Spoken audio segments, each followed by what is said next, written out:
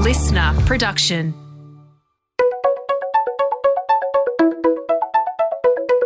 Hi, this is Paul McIntyre. Welcome to the MI3 Audio Edition. I've been a business journalist for 25 years covering the marketing, media, agency and tech sectors. In this series, we talk to industry leaders about the global and local developments that you need to be across this week.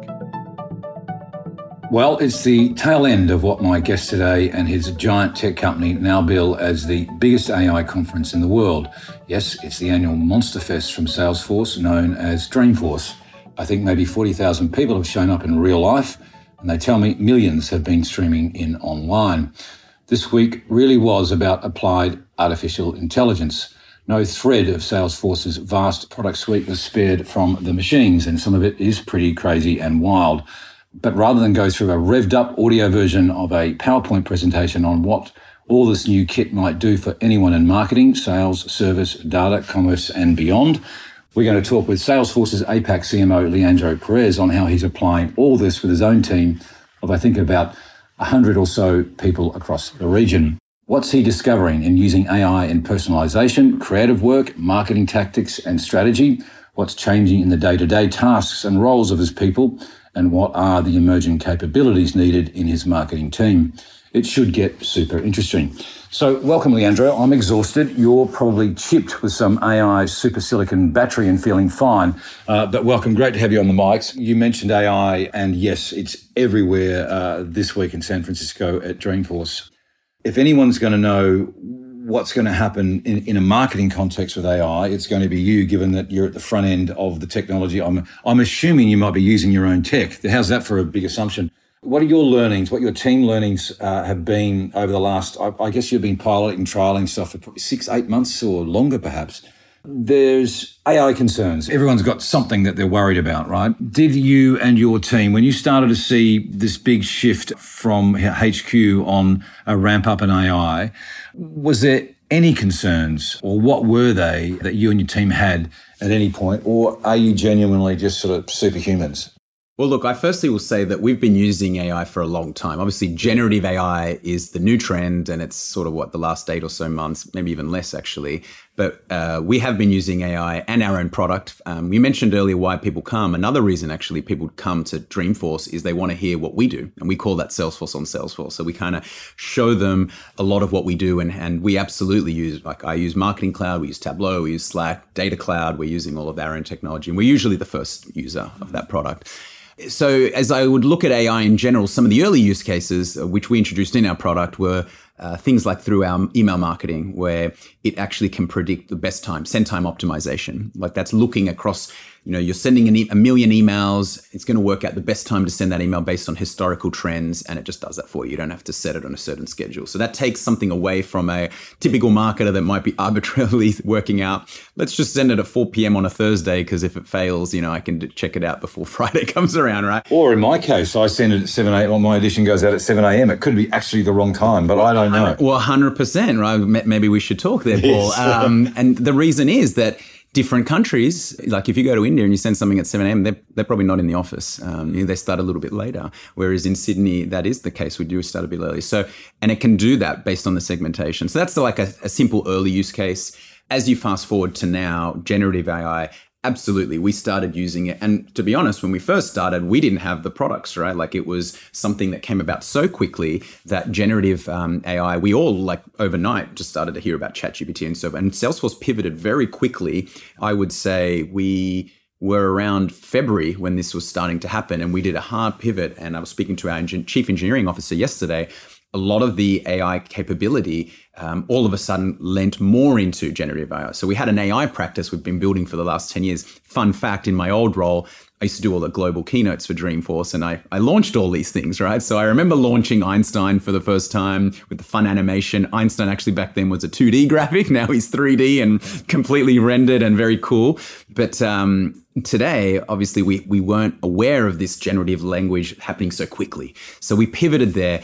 And so to your point on some of the concerns, we have a huge team internally that's looking, given that trust is our number one value, that anything we do will not harm our customers.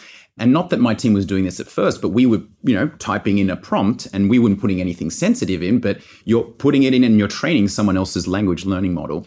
And so we immediately got told, like, as general guidance, do not put any customer information, which our team had not done. But that's like something because we're very proactive with it. So that's a risk, which, by the way, is still happening with most people out there. So not a good idea to go and say, I want to send this email to this customer and put in, what industry they're in, their name, maybe some confidential, PII data, make it better for me, because that's now somewhere. This is in the open models. This is the open models. The open models. So we very quickly stopped using anything external unless it was like very specific to, external public information like social media. Like you might be just, hey, what's a fun way to say this, right? Like it can be written by anyone, doesn't really matter. So we are doing things like that to speed up like our social posts and things like, what's another way to rewrite this and have 10 variations and, make it more in a tone that's a little bit less formal for Australia, a bit more formal for Singapore, something like that. But we immediately started using, as like I mentioned before, ground zero, customer zero, some of the internal tools that eventually then became products.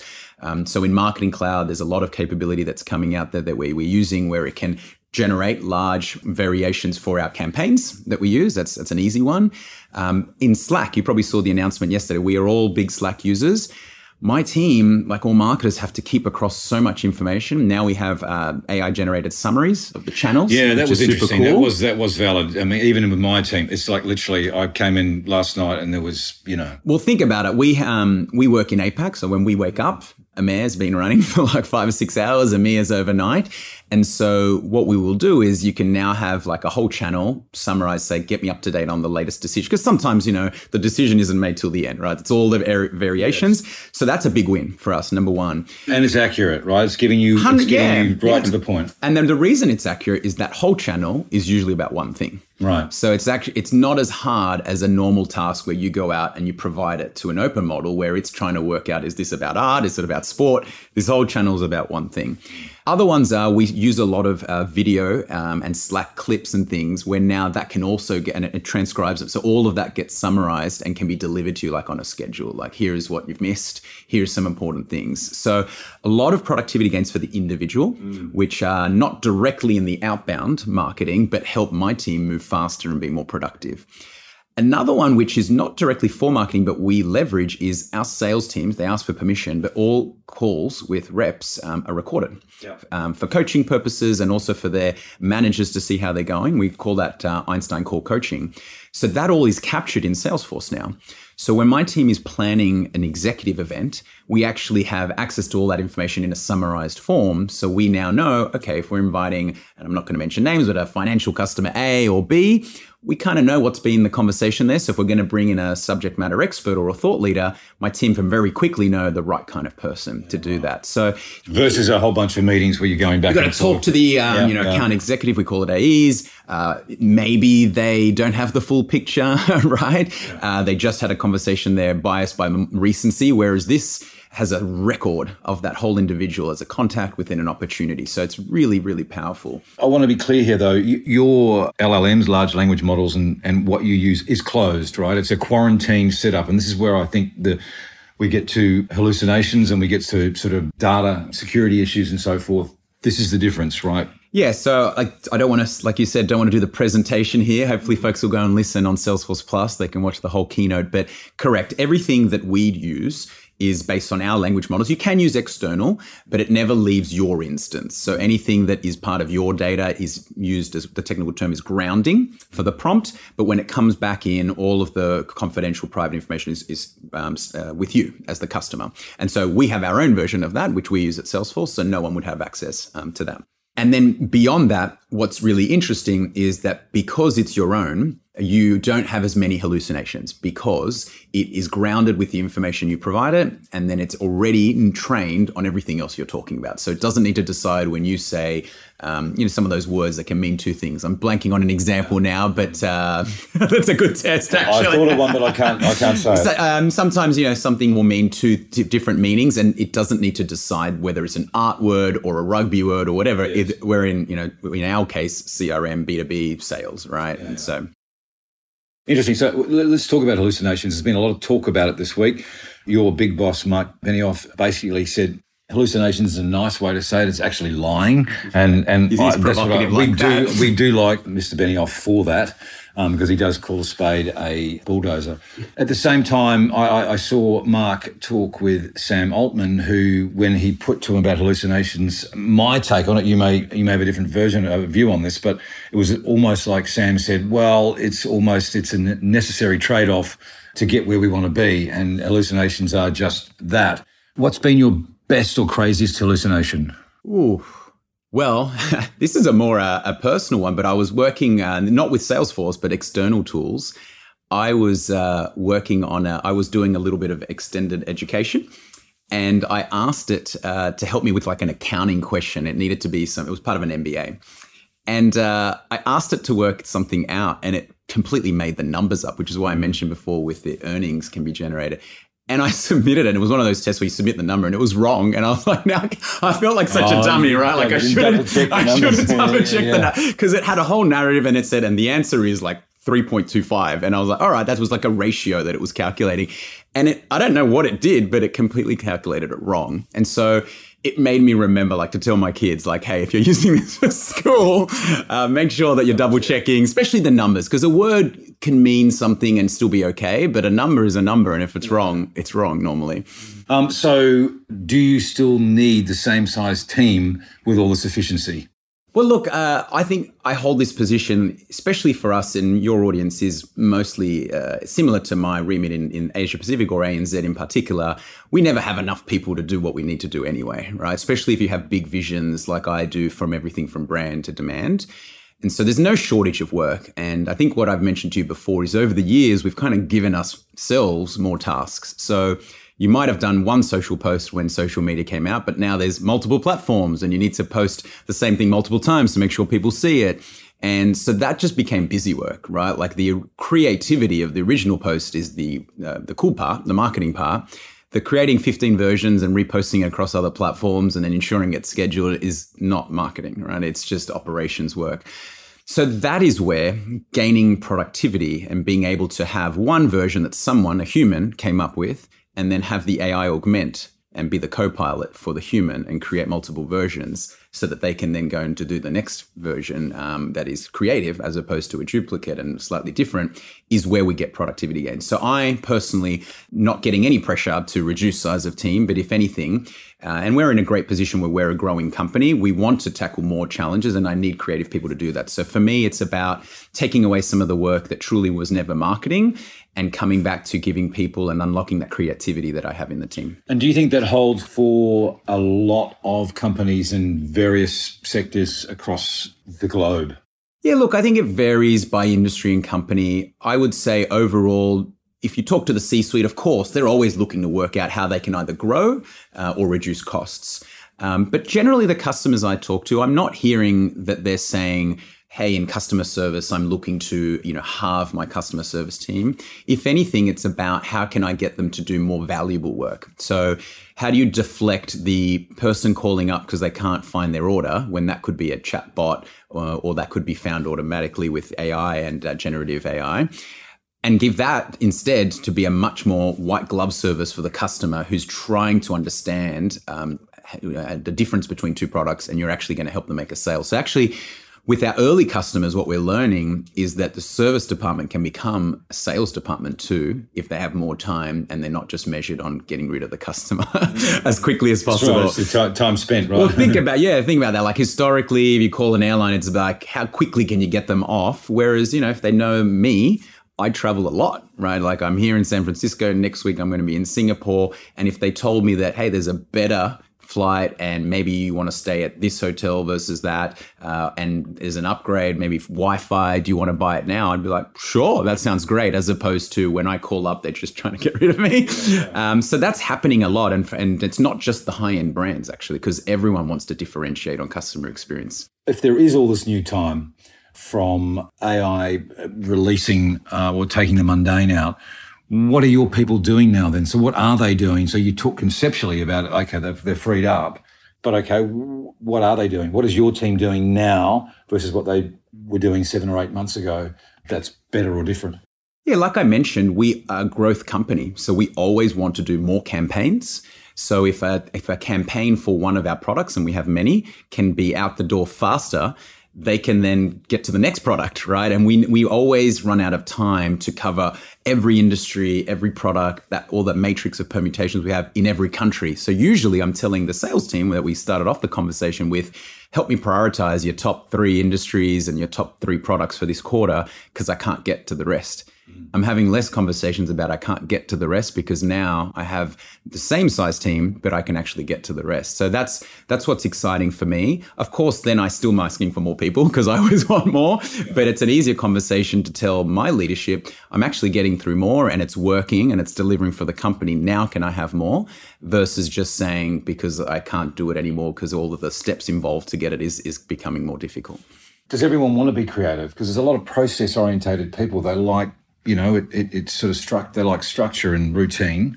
So does this depend on the sort of the individual as to where the freed up time that AI may deliver? Is there a process role for people? Yes. And when I say creative, I don't mean I have a whole bunch of Van Goghs on my team, sitting there thinking about the next piece of art. But it's like as simple as someone can spend more time on the copy for a headline on the website versus, someone else might be a better way to deliver that video experience for an event, down to I'm sending a direct mailer. Is this going to be a cardboard box? What will be inside? Like, that's what I talk about creative. And I think there is still process involved in making that happen, right? You still need to deal potentially with an internal team or an agency, and there's processes there that don't go away.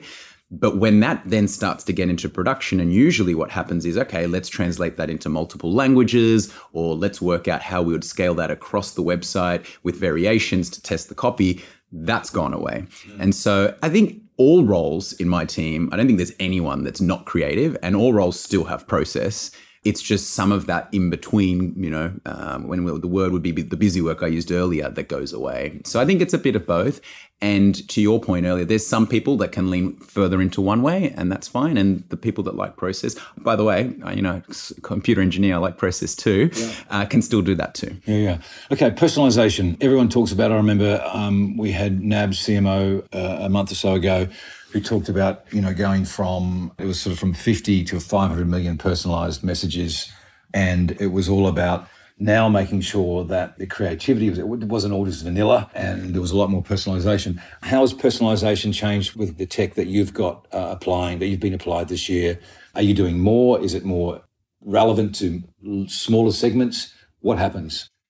Great example that we actually did have NAB, and I interviewed an executive yesterday for some of my content. Great customer. I would say it's across all channels. So for example, our website is deploying Data Cloud. And so when you hit our website, and we have a website by country. So if you hit the /AU, it's the actual, and you get redirected there based on your IP address. It's the Australian version of the website. Historically, that was a hard-coded page that we had to decide which customer sits on the top, what message sits in the middle, what offer is on the right. Now, Data Cloud actually works out what industry you're in, reversing, looking up your IP address, working out what business you're dialing in from. Obviously, it's all privacy information is maintained. And so especially if someone's looking at that, we're completely compliant there. But that now can mean if that user's logged in, which we've talked about before, we have a strategy of getting customers logged in through we call it a Trailblazer ID, which gives you access to all of our content. So you can come and watch everything on Salesforce Plus, which is a free platform where you can learn about the product, or you can get something as cool as the Ecopreneur series, which is learning about sustainability. So if you're logged in, even more personalized. So now we know what you've learned, and we actually recommend Trails, which are our micro-learning product, which would help you with the current product you have and maybe a next best one. So think about that. You've now logged in on the web, so you've just arrived on the website and you were logged in. You now not only have a hyper-relevant use case, so the customer we show will be based on your industry. You will now have learning recommended to you. And these things can be short. They can be like 5-10 minutes. You can also do it on your phone to learn more about Marketing Cloud, because you've got Marketing Cloud. But then it might recommend a module on Data Cloud, because that's something you should be learning about, because it's the future of how we're going to have like a CDP for across your whole company. You're not designing those rules. That's being done in real time automatically. It has to be, because it's based on what you've learned. Right. So I might have done that module and you may not. So for that to happen, it needs to, check with Data Cloud behind the scenes, our version of our instance of Data Cloud, and see if you've done that and then present it back to you. So that's one small example on what we call, and I like to say, our digital front door, which is almost as important as the amazing tower that we have in Sydney. So does it mean then that's down to a sector-based content relevance, or is it down to the individual? It's a mixture. So that page, your industry content will be for anyone in financial services. So that's the customer that we're showing you. Okay. So an NAB would, if you're another bank, we may show you that, right? But the learning part, which we call a blade, it's a part of the website, is down to you. So it's one-to-one marketing there. How many different pieces of either personalized content or push marketing, is your volumes increasing? Yeah, so we have dedicated sections, if we're just specifically talking about on the website, where think about that homepage, there'll be like 4 or 5 personalizable blocks. But within that, like I mentioned, the learning, we have thousands of modules, right? So the combinations there are pretty endless, in where it might be down to the promotion that we're making. So another interesting one is while we're here in San Francisco, we had an in-person event in Sydney. So if we worked out that you did not register for the physical event in San Francisco, we were showing you on the website in our top part of our navigation an offer to come and join us or register to join for an in-person viewing of the keynote in the Sydney Tower. So that was only possible based on your location. So that is content that we're constantly flipping, but we would have had 1 of 3 offers for that, versus the learning can be thousands that we offer. The promise of personalization is all about relevancy. And so are you seeing, at least in your area, your business, with your team, are you seeing engagement rates increase? Are open rates rising, and say in an email marketing campaign? Is the click-through rates increasing? All those things that we hear, because they're pretty, I'll use the word, you don't swear, but sometimes at an industry level, it's shit, right? The numbers are very average. So are you above industry benchmarks, and what is your trajectory on those those typical engagement rates on, for instance, personalization? Are you seeing improvements? Absolutely. And it depends on the use case. So sometimes you want to communicate something that you think is important to everyone. So it's not as personalized. It may be that you've dropped a new event in a city and you just want everyone to know about it because you're trying to make sure the salespeople are happy and they have people showing up to an event. But then other use cases, and this is another really cool Data Cloud use case that we have, is that we know if a customer, and this is the B2B marketers will understand this, using more than 90% of their licenses that they have with Salesforce on maybe a product like Marketing Cloud or Sales Cloud. We now know that, and we want to tell them that if they are wanting to, they can go and increase their licenses. Right now, we have a self-service capability. When we send that email, because it's to the person that controls the Salesforce instance, the admin or the trailblazer, it's very relevant because actually if they don't take an action, they may reach a capacity issue, or it may be the opposite. They're underutilized, so they can give more people access to Salesforce. So it's very relevant to them, and they can take action right now. We're seeing like 80% plus engagement on an email like that, right? Which is, industries are like less than 1% on some of these things, right? So that is like, so that's why I say I won't be as dramatic as saying it's every single one of our use cases getting that, but I'm pushing the team to go more towards that because that's less noise, that's more interesting, and that also helps the customer because we're not hitting them with noise and helps us at the same time. What's your range then? Is it let's say with open rates, are you sitting between 25 and 60? That's a big range. You'd have to say because that was an easy. It was a Dorothy Dixon. Yeah, and I think the top one could be even higher with these use cases, like I mentioned. Okay. So with the specific tactical ones that people are really interested in, much higher than that. Final question: what's next, and what's next for you, and what are you seeing in the market? How is the market responding to what we've seen so far this year with some of your AI products and across all your clouds? And it's only really starting to roll out now, aren't they? Correct. GA of some products have already been possible, and now we've made some more things GA. So from a product point of view, there's a lot coming, and there's many better people to answer everything there. And, across all the clouds, like we have so many products, Slack, MuleSoft, Tableau, and all our major clouds are having innovations, hundreds of innovations and we release product 3+ more times a year for every product. So, but I think personally, from a marketing point of view and my team, we're leaning into some of our newer products.